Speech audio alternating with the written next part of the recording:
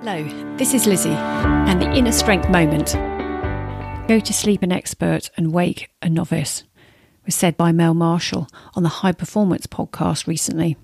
They're a great set of words because quite so often we can get wrapped up in the past and so we can lean on that far too much. Each day allows us to start afresh, a time to select and refresh, be better than yesterday through learning, building on our knowledge and experience so we can make choices and decisions with a little more information and in so doing better than yesterday, responding to the needs of the moment.